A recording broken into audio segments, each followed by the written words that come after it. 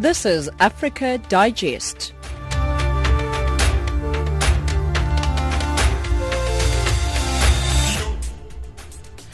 Hello and welcome to Africa Digest on Channel Africa, the voice of the African Renaissance. We broadcasting to you from Johannesburg in South Africa. You can find us on frequency 9625 kilohertz on the 31 meter band to Southern Africa and on 802 on the DSTV audio bouquet. My name is Sphumelele Zondi and I'm with Amanda Machaka, Wisani Matebula and Neto Chamane. Your top stories. Ghanaians head to the polls for presidential and parliamentary elections tomorrow. The African Diaspora Forum concerned about comments attributed to Joburg City Mayor regarding foreign nationals. In economics, Nigeria plans to sell $302 million worth of bonds on December 4. And in sports, the 13th FIFA Club World Cup gets underway on Thursday in Japan. Amanda Machaka has your news.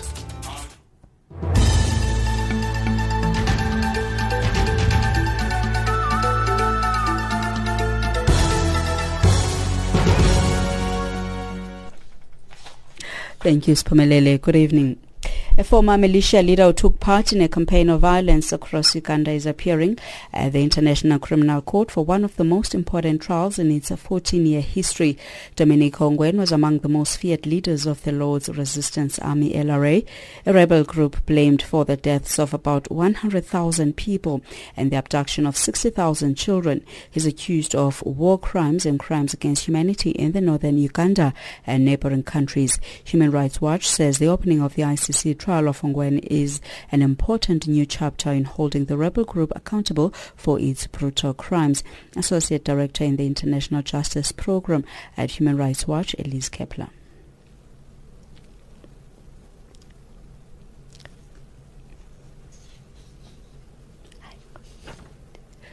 We'll go back to that story later.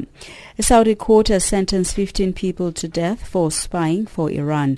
The 15 were among 32 people comprising 30 Saudi Shiite Muslims, one Iranian and an Afghan who were detained in 2013 on charges of spying for Iran and went on trial in February.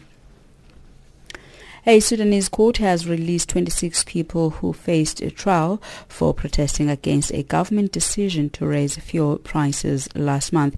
The group, including 12 women, were detained after riot police swiftly dispersed small rallies that were held against fuel subsidy cuts. They were charged with disturbing the peace. Several opposition politicians and activists have also been arrested for calling for anti-government demonstrations. Nigeria says aid agencies, including the United Nations, are exaggerating the levels of hunger in the strife-torn northeast to get more funding from international donors in the last few months. Boko Haram insurgents, who have killed 15,000 people and displaced 2 million since 2009, have been driven back from an area the size of Belgium, revealing thousands of people that aid agencies say are near starvation.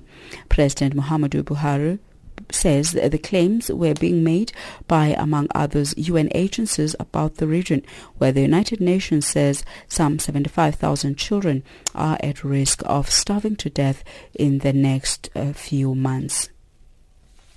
And go back to our top story. A former militia leader who took part in a campaign of violence across Uganda is appearing at the International Criminal Court for one of the most important trials in its 14-year history. Dominic Ongwen was among the most feared leaders of the Lord's Resistance Army LRA, a rebel group blamed for the deaths of about 100,000 people and the abduction of 60,000 children. He is accused of war crimes and crimes against humanity in northern Uganda and neighboring countries. Human Rights Watch says the opening of the ICC trial of Ongwen is an important new chapter in holding the rebel group accountable for its brutal crimes. Associate Director in the International Justice Program at Human Rights Watch, Elise Kepler. The International Criminal Court opened an investigation into crimes committed in northern Uganda as part of the conflict between the Lord's Resistance Army and the government in Uganda in 2004. This was after the government of Uganda requested that the International Criminal Court conduct investigations. They opened those investigations, and the International Criminal Court ultimately issued arrest warrants for 5 Lord's Resistance Army leaders, including the very well-known Joseph Kony, Ongwen, and 3 others. In fact, at this point, the others are believed to have been killed. That's the latest news.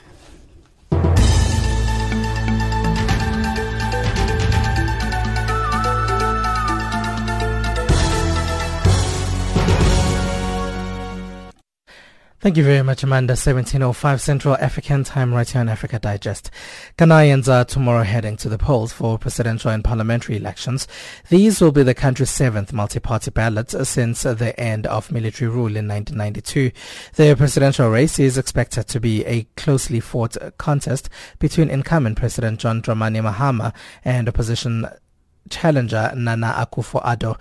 Ghana is frequently described as one of the most stable democracies in West Africa and has witnessed several peaceful transfers of power. More from Dr. Nana Obong, who is the president of the International Standard Journalists Association in Ghana. Everybody is very anxious. It looks like those elections where nobody can actually predict what's going to happen. You can tell from the noise being made, people rallying, the advertising and so on, that everybody is very serious. Each party, there are two dominant parties in the country. You have the NDC and the NPP, and it looks like nobody can predict what's going to happen tomorrow. Now, Ghana has enjoyed in the past generally swift passover for power. We know that these elections are quite hotly contested.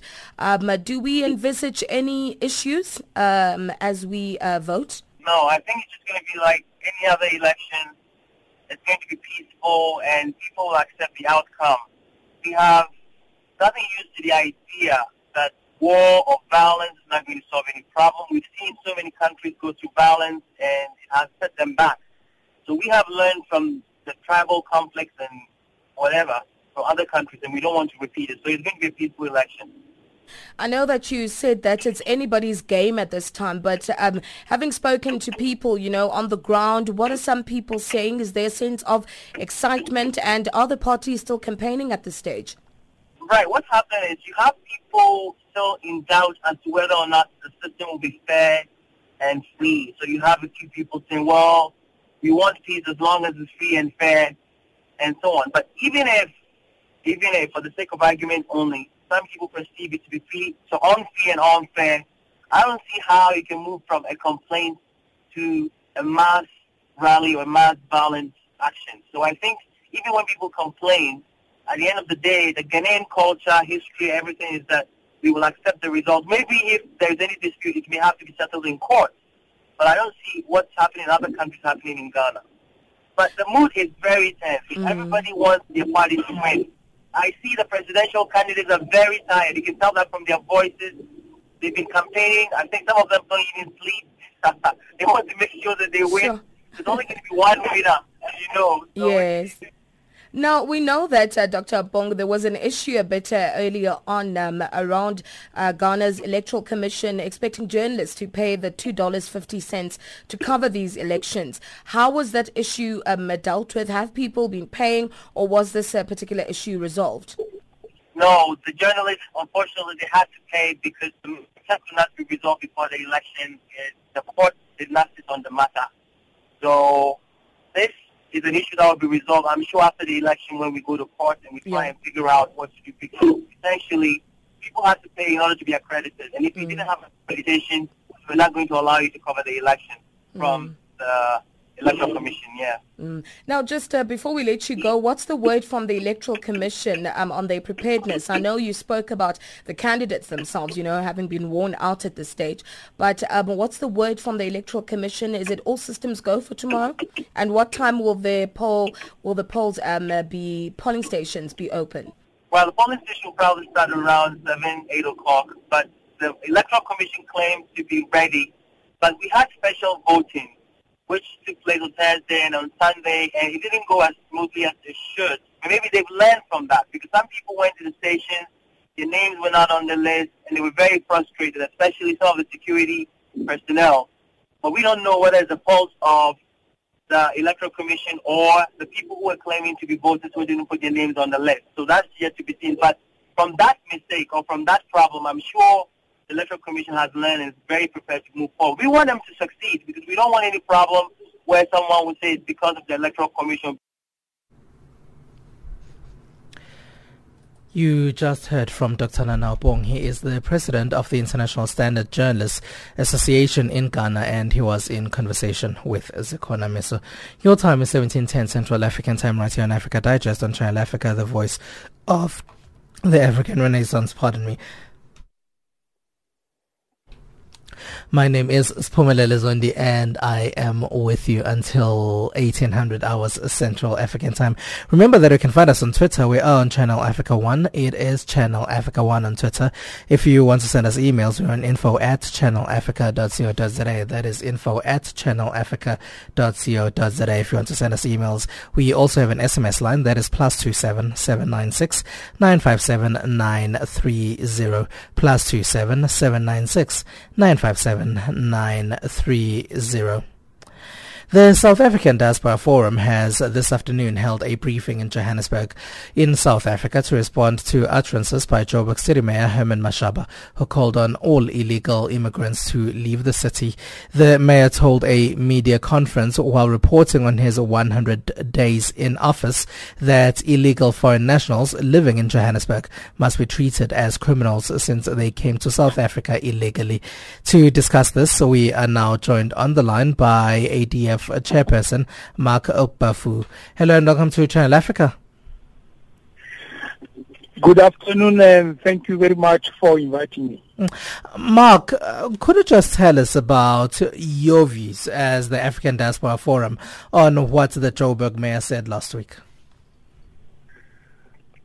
Look, the mayor's utterances are purely inciting violence. And we are, as the African Diaspora Forum, very shocked to hear the mayor making those utterances, because the mayor should be aware that in Johannesburg, in Gauteng, as the province, the past few months, the past few years, there were some challenges where many migrants were attacked, xenophobic attacks in the province.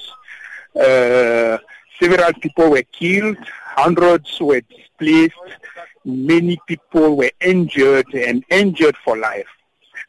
So for the mayor to simply come out and say illegal migrants doesn't mean anything if it's not only to incite people to violence.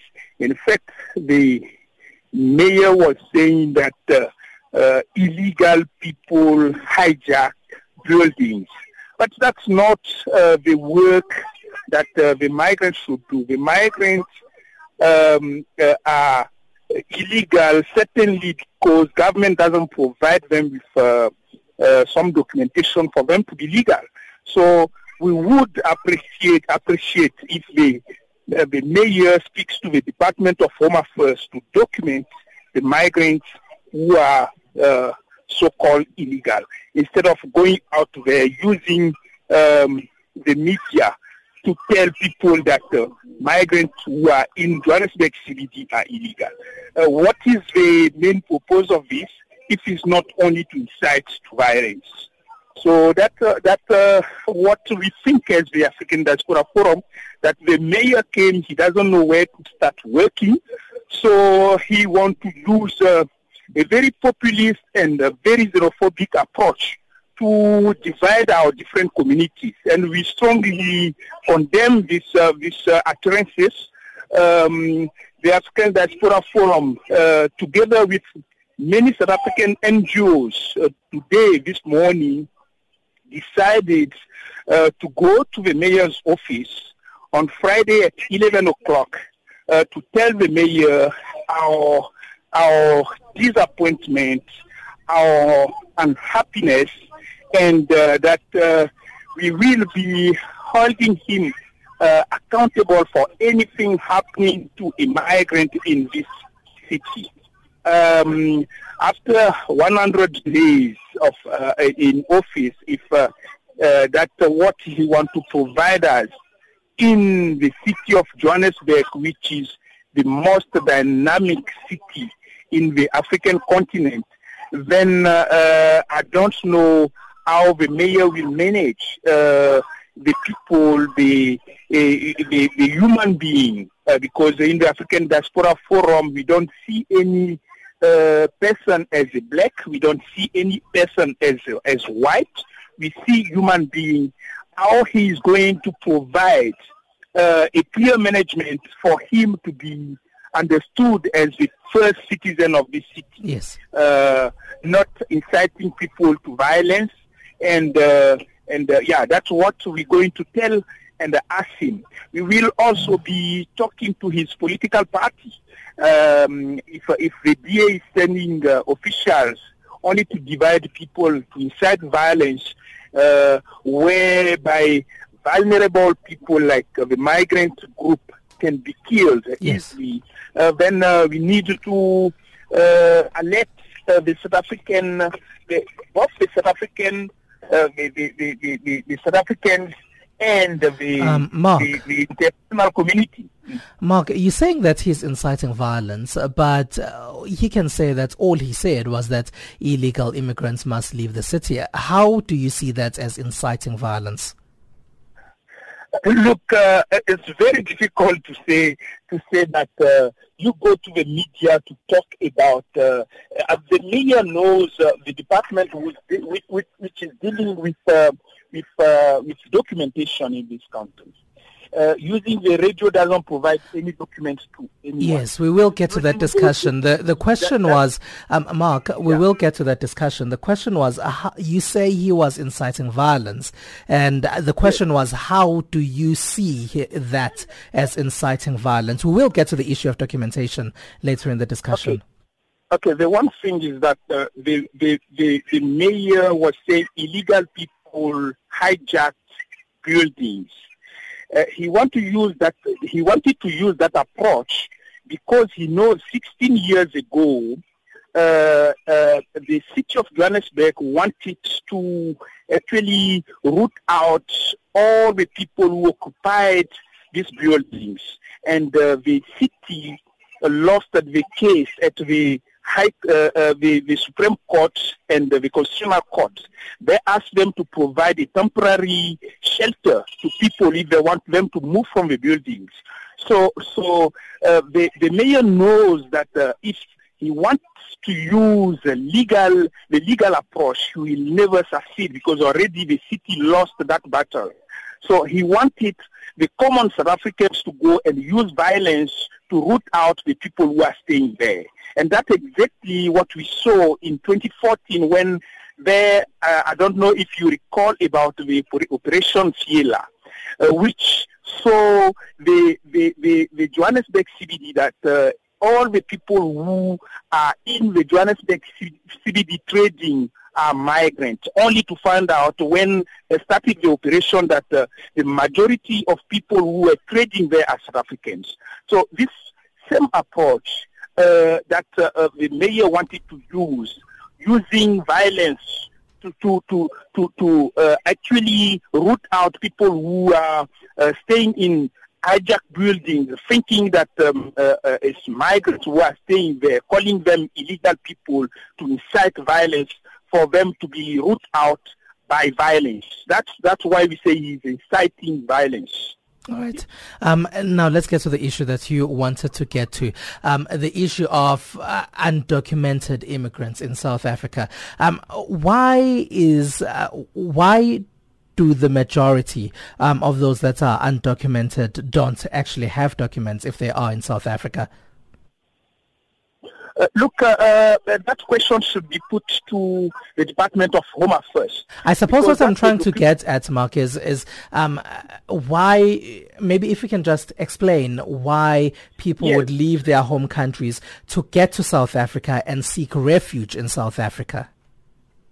Look, we all know as Africans what are the challenges that people are facing in the different countries. In South Africa, politicians use this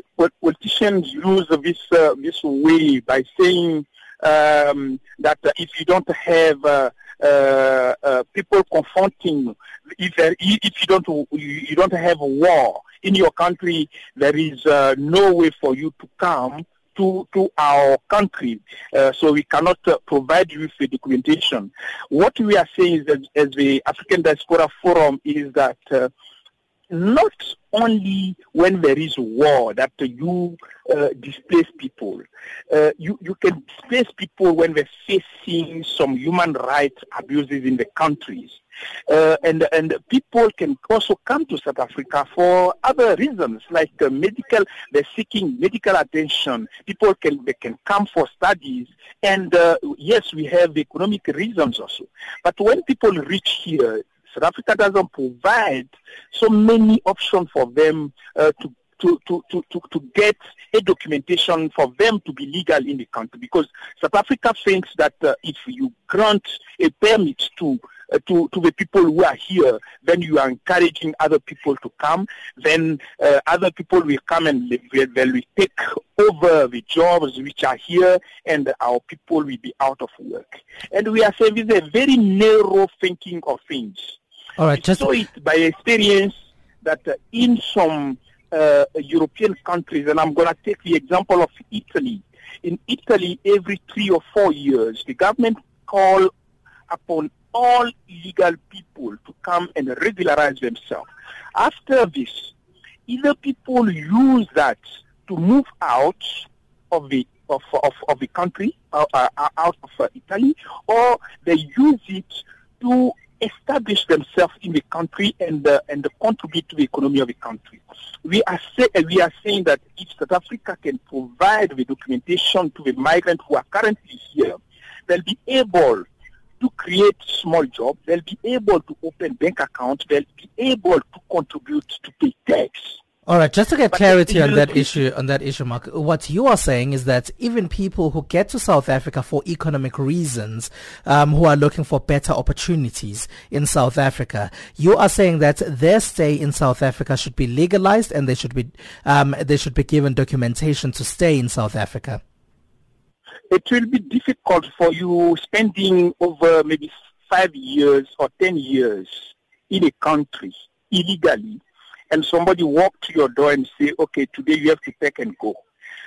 If you are that person, are you going to accept? All right, Mark, you haven't answered the question though. What you are saying is that when people are fleeing their countries of origin or leaving their countries of origin to look for employment in South Africa, you are saying their stay should be legalized in South Africa. Is that what you are saying?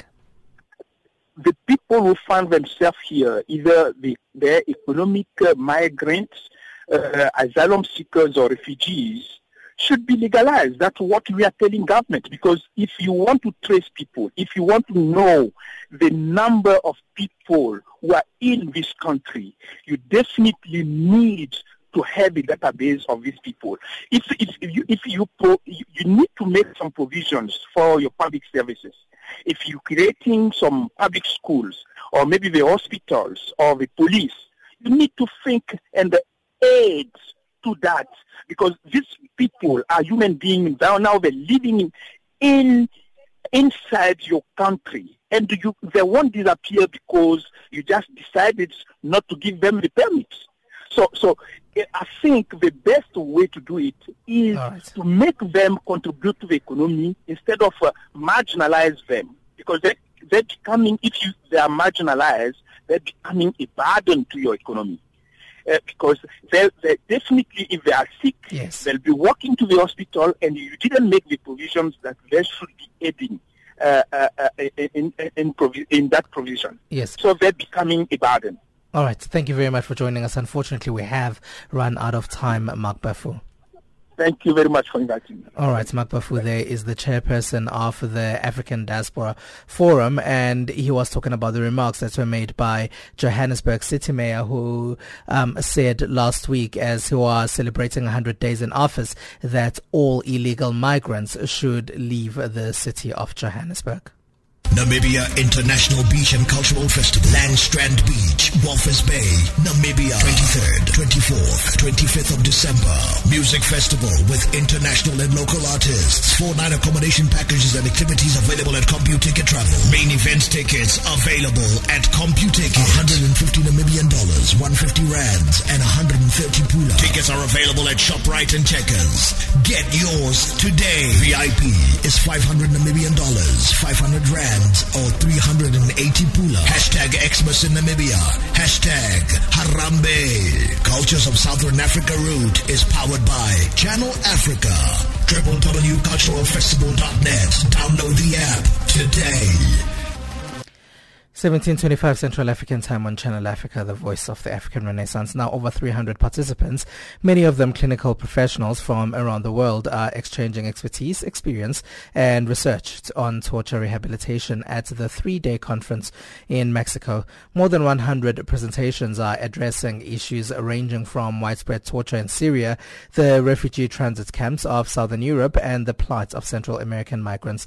The symposium is billed as the first global event to look in detail and across disciplines at how to deliver on the right to rehabilitation.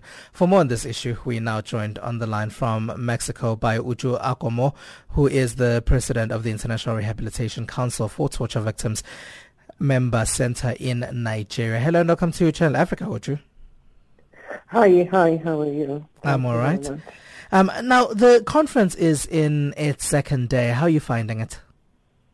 Yeah, it's indeed very impressive. We're having participation, of course, as you have said, from all over the globe.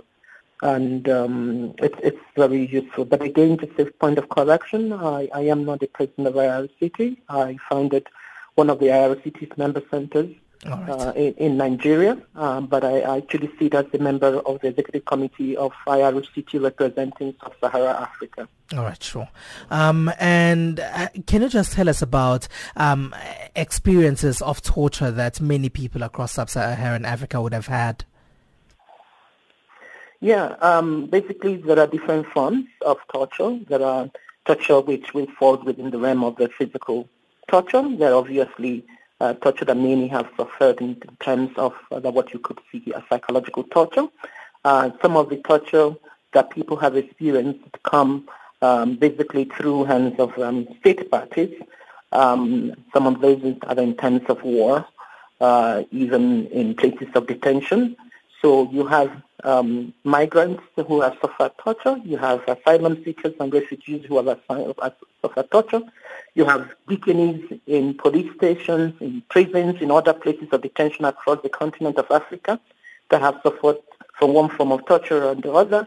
You have persons in the various communities in Africa that have suffered from one form of torture or maybe have also been traumatized in one way or the other. And in treating these patients, would you say that there's enough personnel and enough people with expertise on the African continent to treat them? Yeah, we have an indication that basically there are different approaches that have been found to work. And let me just highlight the whole notion of holistic rehabilitation. And in terms of this, we are recognizing the fact that treatment has to come from different professional backgrounds. So we need psychologists, we need social counselors, we need issues around livelihoods. So in terms of their economic rehabilitation, we need the medical, we need psychiatry, we need the physiotherapy and all the rest of that. But let me also say that in terms of the African continent, in some of the jurisdictions, we have found that there have been very limited professionals in some of the core technical areas. So, for example, you may find a country where they may not have enough psychiatrists or they may not have enough psychologists. But in some of those jurisdictions, what has happened is that there have been approaches where you can take some lay counselors and train them and provide a process that gives supervision, mentorship, and other support so that you ensure that the quality of the service that is being delivered is also of good level. And so that's the way that this has been dealt with. So I think there is quite a challenge in the continent, and it's important to mention it, because when you look at the whole notion of right to rehabilitation, you are also talking about access. Are all Africans who require treatment because they have been tortured, do they all receive treatment? All right. What are the quality, that's those kind of issues, what the quality of the treatment that are also being sorted.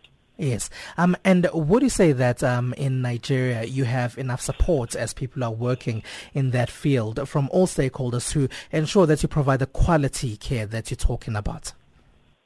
No, I don't think that any country in Africa be in Nigeria, be it in any location in the continent, say that you have all the support that is required. That would be very far from the truth. Basically, there is a need to ensure that in various countries in the continent of Africa, that we have specialized rehabilitation centers that will need to be supported to provide the services. In addition to that, there is also an obligation of the state for us, to be able to ensure that as much as possible, the treatment of those who have been traumatized are also mainstreamed within their normal, health service delivery in the country. I think it is also important that the funding in this area, and as you see that in many of the centers in Africa, they not having enough funds being put to enable them deliver services to the persons who require this is really a critical challenge. So the simple answer to the question is no, we don't have all the support that is required. And I think this is time for Africa to ensure that we come together to make sure that this is a need that really is addressed. Uju Agomo, thank you very much for joining us.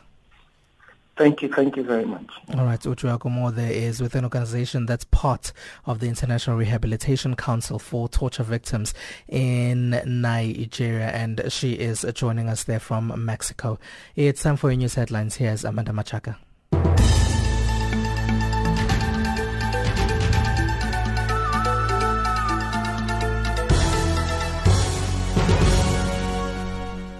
Thank you, Spumelele. Good evening.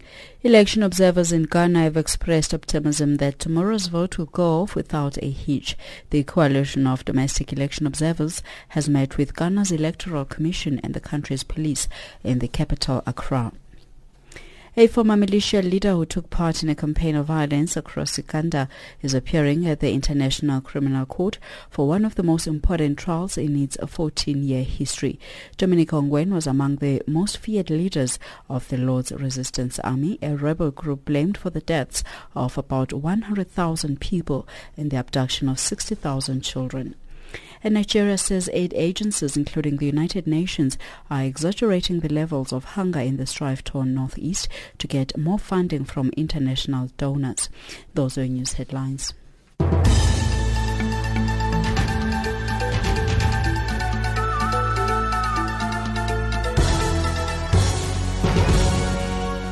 Thank you very much, Amanda. It's 17:32 Central African Time. You're still listening to Africa Digest right here on Channel Africa. Now, global and local experts within the renewable energy industry believe the time to champion renewable energy in South Africa is now, as the country's energy mix is currently being decided and debated. This is one of the key issues that were discussed at the United States Embassy in Pretoria's Energy 21 Exchange Hub meeting last week. The event, which drew over 60 people working in the renewable energy sector, focused on the tactics for telling the renewable energy story differently in the country. For more on this, we are now joined on the line from the United States by David Shelby, who is the Director of Public Engagement at the United States Department. Good evening and welcome to Channel Africa. Good evening. Thank you for having me. Now, David, could you briefly tell us what the purpose of the gathering in South Africa was last week? Sure, I'd be happy to. So as you mentioned, I work with the U.S. State Department in Washington, so that's sort of our version of your Ministry of Foreign Affairs. And a few months ago, our colleagues at the U.S. Embassy in South Africa reached out to my office to say they wanted to explore opportunities to engage more deeply with South Africans on this whole topic of renewable energy, because they feel like there's a great story there, and there's a lot of exciting things that are happening within the renewable energy field in South Africa. So I've spent the past few months doing some research on what is happening and discovered that, in fact, there is a lot really going on and a lot to be excited about, a lot of innovation, a lot of entrepreneurship that's growing up around the renewable energy sector, and particularly the renewable energy initiatives that have been promoted by the Department of Energy there in South Africa. And unfortunately, it seems like most South Africans are not aware of them. So we felt like this was an opportunity to bring together people who are working in the renewable energy sector to talk about how we all do a better job of communicating really what's happened, what successes have been achieved, and what the benefits are for South Africa and frankly, for the entire planet, as there is a greater reliance on renewable energy. but not just for environmental reasons, but also for really serious economic reasons. There's a lot that has been growing up around this industry, a lot of, as I mentioned, a lot of entrepreneurship, and a lot of economic development programs that are being integrated into the whole renewable energy sector as it's being built there in South Africa. So we just feel like it was a chance to bring people together and say, how do we do a good job, a better job of making people aware of this? And from what you could gather, why are people not aware of what's happening in this space in South Africa? I think there's a number of reasons about it. I would say probably the biggest reason is that really it's a very new story. So, I mean, we've done a lot of research about people's attitudes in South Africa, but in other countries about people's attitudes towards renewable energy and their sort of understanding of renewable energy. And we find that people are still sort of caught in this idea, which is several years old at this point, that renewable energy is too expensive, it's too unreliable, that it's something that won't really work on a large scale. But what people aren't aware is that through a lot of investment in renewables and a lot of developing of technology around this that's been done in South Africa and other countries around the world, renewables have become a very viable and realistic alternative to fossil fuels moving forward. And so we just want to sort of help people understand that actually renewables right now in many countries, in South Africa is one of them, are cheaper than other alternatives. It's cheaper in terms of the cost per kilowatt hour of electricity that you're going to generate to build a wind farm or a solar farm than it is to build, for instance, a new coal-fired power plant. But that's actually a very recent development. So as I say, it's really only within the past couple of years that prices have dropped for a number of reasons: improving technology, economies of scale with more people in more countries investing in this, improved supply chains. So it's a great story, but unless you're really watching this sector, you wouldn't be aware of that. So we want to sort of get that news out there to people who haven't been watching the sector and say, hey, you should look at this because this is a really exciting new sector that's developing. Let's talk about that progress that you're saying is happening in South Africa. What can you share about a story of the renewable energy sector here?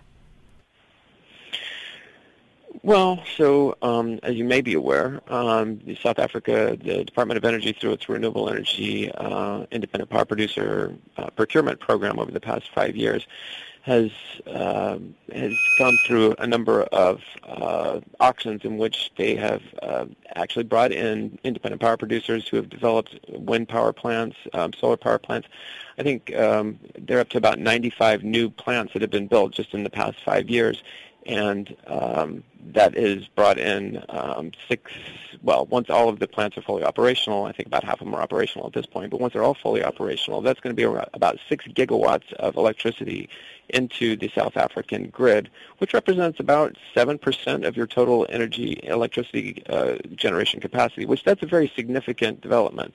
That actually puts South Africa on par with a number of developed countries in terms of the speed and the magnitude with which you're moving forward in renewable energy generation capacity.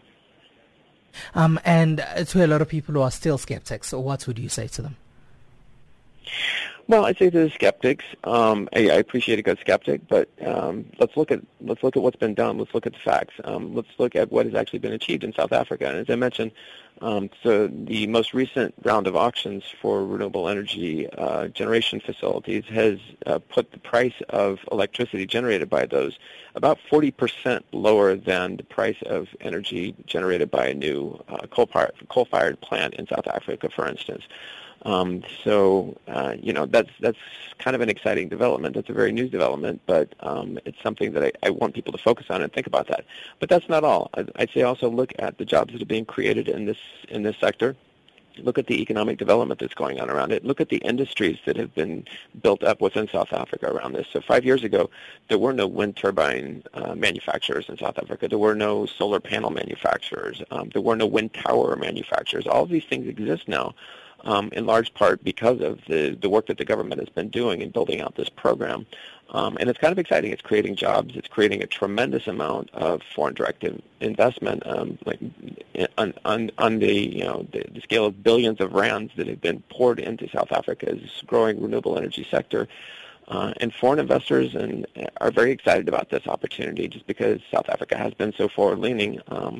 So I think that's great, and it's opportunities as well. As I talk about entrepreneurship that's growing up around this area.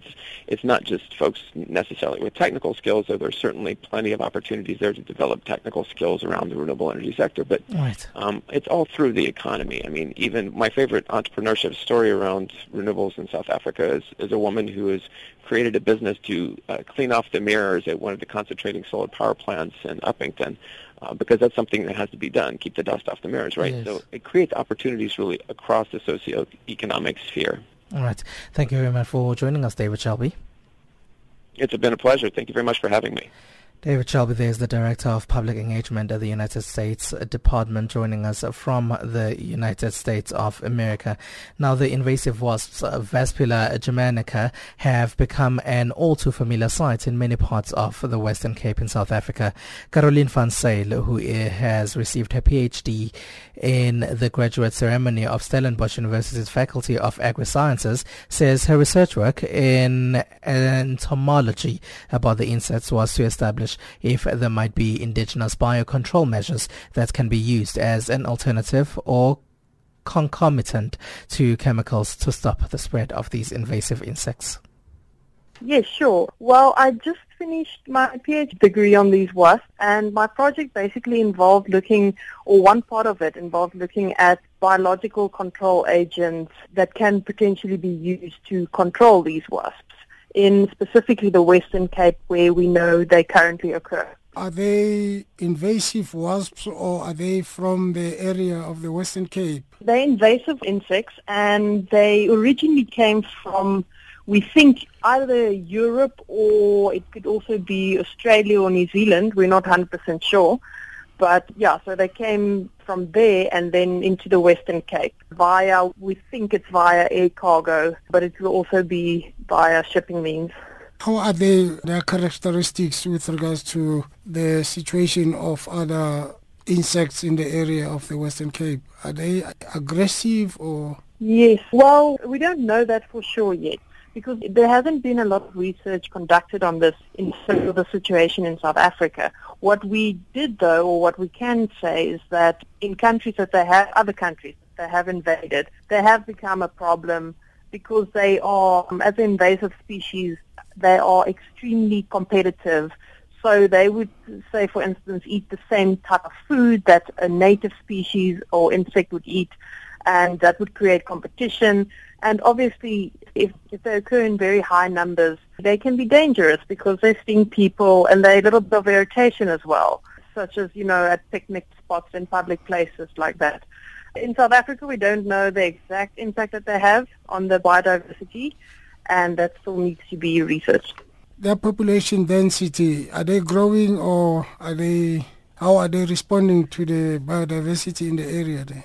As far as we know, they are spreading. Whether the population density is getting higher, I'm not 100% sure. What I saw in the past 3 years working with these wasps is that it seems like the population density is increasing. But they are definitely spreading more and more, even though the spread is relatively slow compared to how fast they spread elsewhere, other invaded countries. How best should we control the population increase of these wasps? The best way at the moment, there's an online reporting tool where public can log sightings. If they see wasps flying around or maybe wasp nests of specifically these wasps, they can log it. The website is www.edrr.co.za, and then you can just go through the prompts there, and the data is saved, and it is used by some of the people or the teams that go out and take out the nests and remove it. Don't they have enemies in the area, like for instance other insects who could prey on them? Natural enemies, we don't know yet also. We found one fly species parasitizing on one of the invasive wasp species. But, there needs to be more research needs to be done before those type of things can be just released, into the wild. And the same with the biocontrol agents that I discovered that were able to infect these wasps.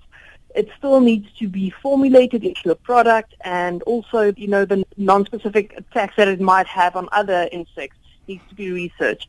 So what I can say at the moment is that we have 2 biological control agents that work under laboratory conditions, but now taking it into field is the next step, and the next step of research that needs to be conducted also.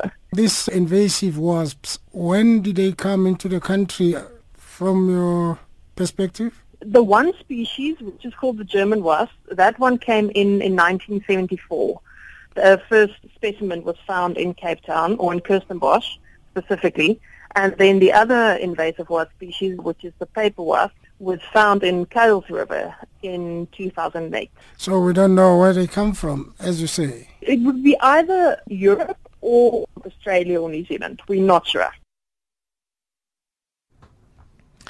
Caroline van Zyl is a PhD graduate at Stellenbosch University, talking to Wandile Kalipa. Your economic news now with Wisane Matabula.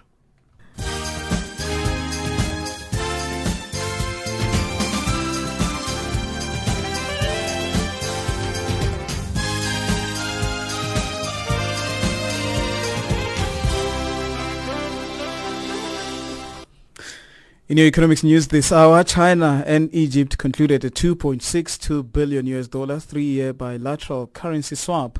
Importers and economists say this will facilitate trade and improve foreign currency liquidity in cash-strapped Egypt.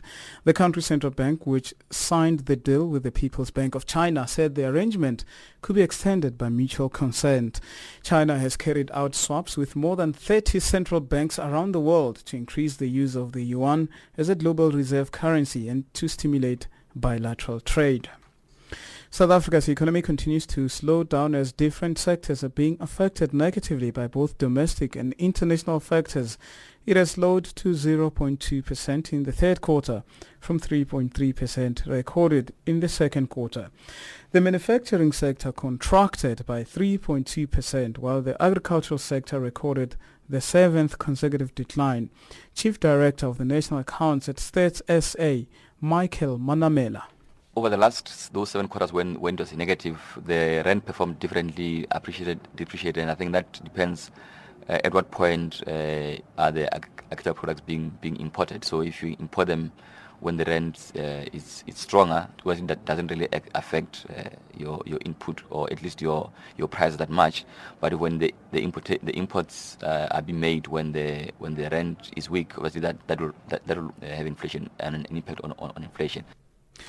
Malawi will start production of ethanol fuel from sugarcane once the Malawi Energy Regulatory Authority finalizes a pricing study as applied by the Press Cane Limited. This follows the launch of the Renewable Fuels Program by the company after feasibility studies proved economic potential in the area that is likely to spur use of ethanol-driven vehicles in Malawi. George Mango reports. Like most of the countries of the world, Malawi depends on petrol and diesel. Fuel shortages in the past have had a drastic impact on the economy of the country. Hikes in petrol and diesel prices also affect the cost of goods and food. But Prescan Limited General Manager Christopher Guta says the company has already engaged MERA, which has also roped in the services of a consultant to evaluate the economic viability and cost of production. He said that MERA is taking the lead in ensuring that the decision that would be taken by government and passed on to Prescan as producers is based on solid foundation in terms of information. And South Africa's Barclays and Nedbank say they will this week file legal applications similar to FirstRand's decision to close the accounts of Ogbay Investments, a company controlled by the Gupta brothers. FirstRand has been the first lender to publicly disclose reasons for severing links earlier this year with the family. Between December 2015 and April this year, all 4 major banks, including Standard Bank, Nedbank and Barclays Africa, terminated the accounts of companies controlled by the Gupta family without making their reasons public. Session Naidu reports. The bank says suspicions of money laundering lay behind its decision to close the accounts. The Gupta's lawyer, Gerrit van der Merwe, has said suspicions of money laundering were groundless. Van der Merwe said it took the accusations seriously and that it would deal with them in its own court application to be filed by the end of the year. Last week, President Jacob Zuma sent to Parliament an anti-money laundering bill that would have increased scrutiny of the bank accounts of prominent individuals, including himself. He declined to sign it into law, saying it might not be constitutional. Zimbabwe State Electricity Distribution Company has asked industrial customers to pay in advance in foreign currency for power imported from South Africa and Mozambique. This comes as generation from the Kariba South hydro plant slumps and because of a US dollar shortage in the country. Zimbabwe is importing a significant amount of its power from South Africa and Mozambique, mainly due to depressed generation from the Kariba Dam. Power production from the Kariba power plant has fallen as a drought left the reservoir levels at their lowest in decades, while the country has been short of foreign currency for the month. Looking now at your financial indicators, the dollar is trading at 13.82 South African rands, 10.55 Botswana Pula, and 9.8 Zambian Kwacha, also trading at 0.78 to the British pound and 0.93 against the euro. We move now to commodities, where gold is trading at $1,173, platinum at $937 per fine ounce, and the spot price of Brent crude oil is at $54.57 per barrel. That's how it's looking right now.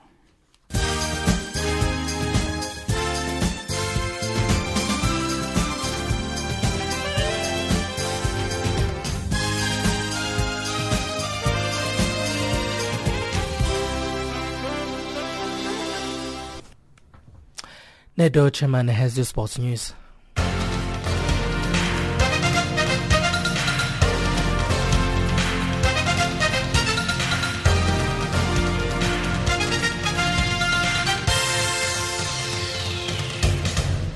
Good evening, sport fans. With the latest Channel Africa sport news at this hour, I'm Neto and ETO Chemani. Starting off with football news, the 13th FIFA Club World Cup will get underway on the 8th of December in Yokohama, Japan, where 7 sides will be looking to establish themselves as the kings of world football. The 8th edition, to be held in the land of the rising sun, this year presents a nice balance of seasoned regulars and new blood. Mamelodi Sundowns, Atletico Nacional and Kashima Antlers will be making their tournament debuts, and the newcomers are joined by John Park Hyundai Motors and Club America, making their second and third appearances respectively, as well as old hands Auckland City and 2014 winners Real Madrid. One of the 3 sides making their first appearance at the tournament, CAF Champions League winners Mamelodi Sundowns, will go into their opening game in Osaka brimming with confidence. A domestic league title triumph in May was followed by continental success in October, and of the 5 nominees listed for the CAF's African Player of the Year Based in Africa award, 4 ply their trade for the Pretoria-based side. Still in football news, a construction firm has admitted that a cartel of firms fixed bidding for contracts to do work on stadiums for the 2014 Football World Cup, according to Brazilian authorities. State antitrust authorities said the probe was linked to the notorious Petrobras corruption scandal that has snared numerous Brazilian politicians. It said construction firm Andrade Gutierrez had spilled beans on the cartel activity after agreeing to cooperate with investigators in return for being spared sanctions. Among the building or renovation projects involved were some on Rio de Janeiro's fabled Maracana Stadium and the Arena Pernambuco in Recife. The Arsenal legend Lauren Etami Meyer will on Thursday join 3 coaches from the English Premier League side in a coaching clinic sponsored by betting firm SportPesa. The week-long training session is being attended by 50 coaches from local Premier League teams at the Kenya School of Monetary Studies in Nairobi. The Arsenal-trained coaching staff are aiming to install key principles of playing the Arsenal way to the local tacticians. This is the second coaching workshop and follows with a similar event that was held in May as part of the SportPesa's partnership with Arsenal. Our correspondent Francis Mutegi caught up with the Hull City Shirt sponsor's Chief Executive Officer Ronald Karauri on the training. This is the second coaching workshop and follows a similar event that was held in May this year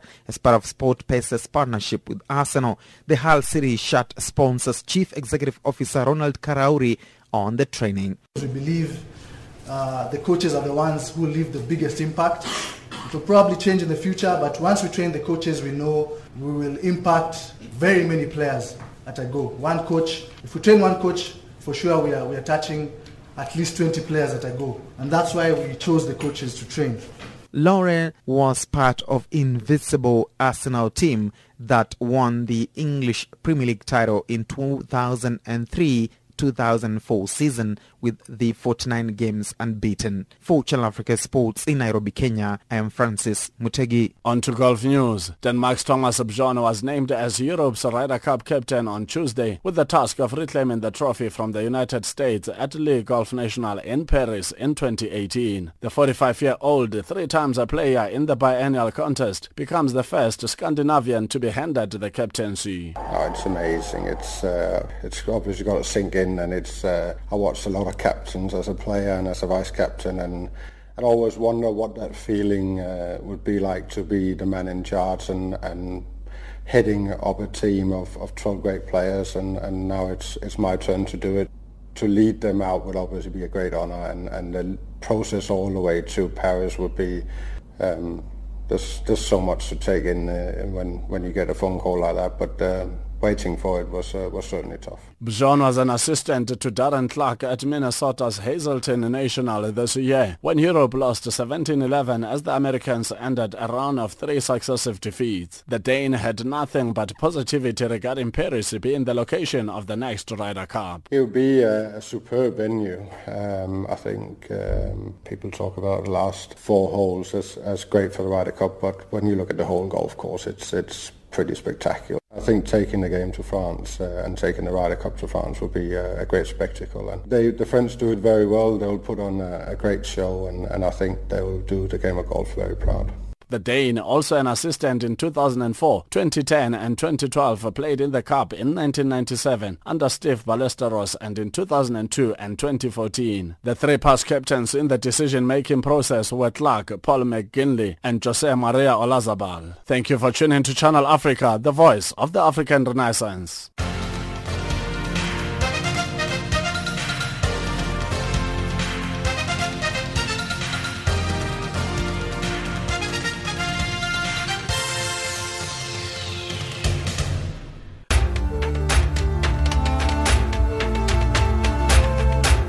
This is Africa Digest.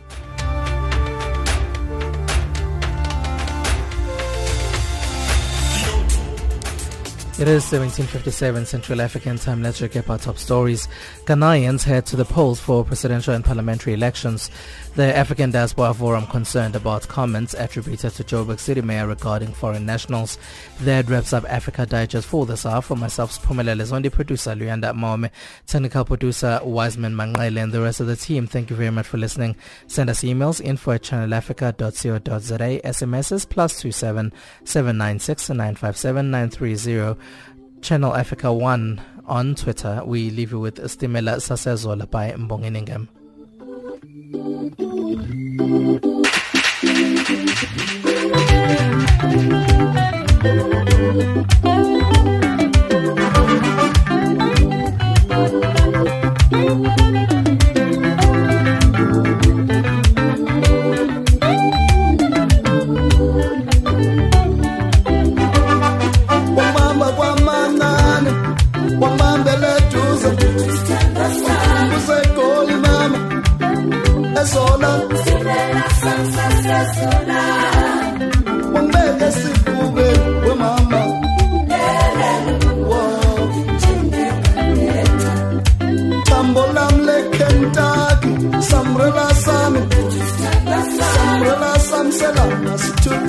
Sani,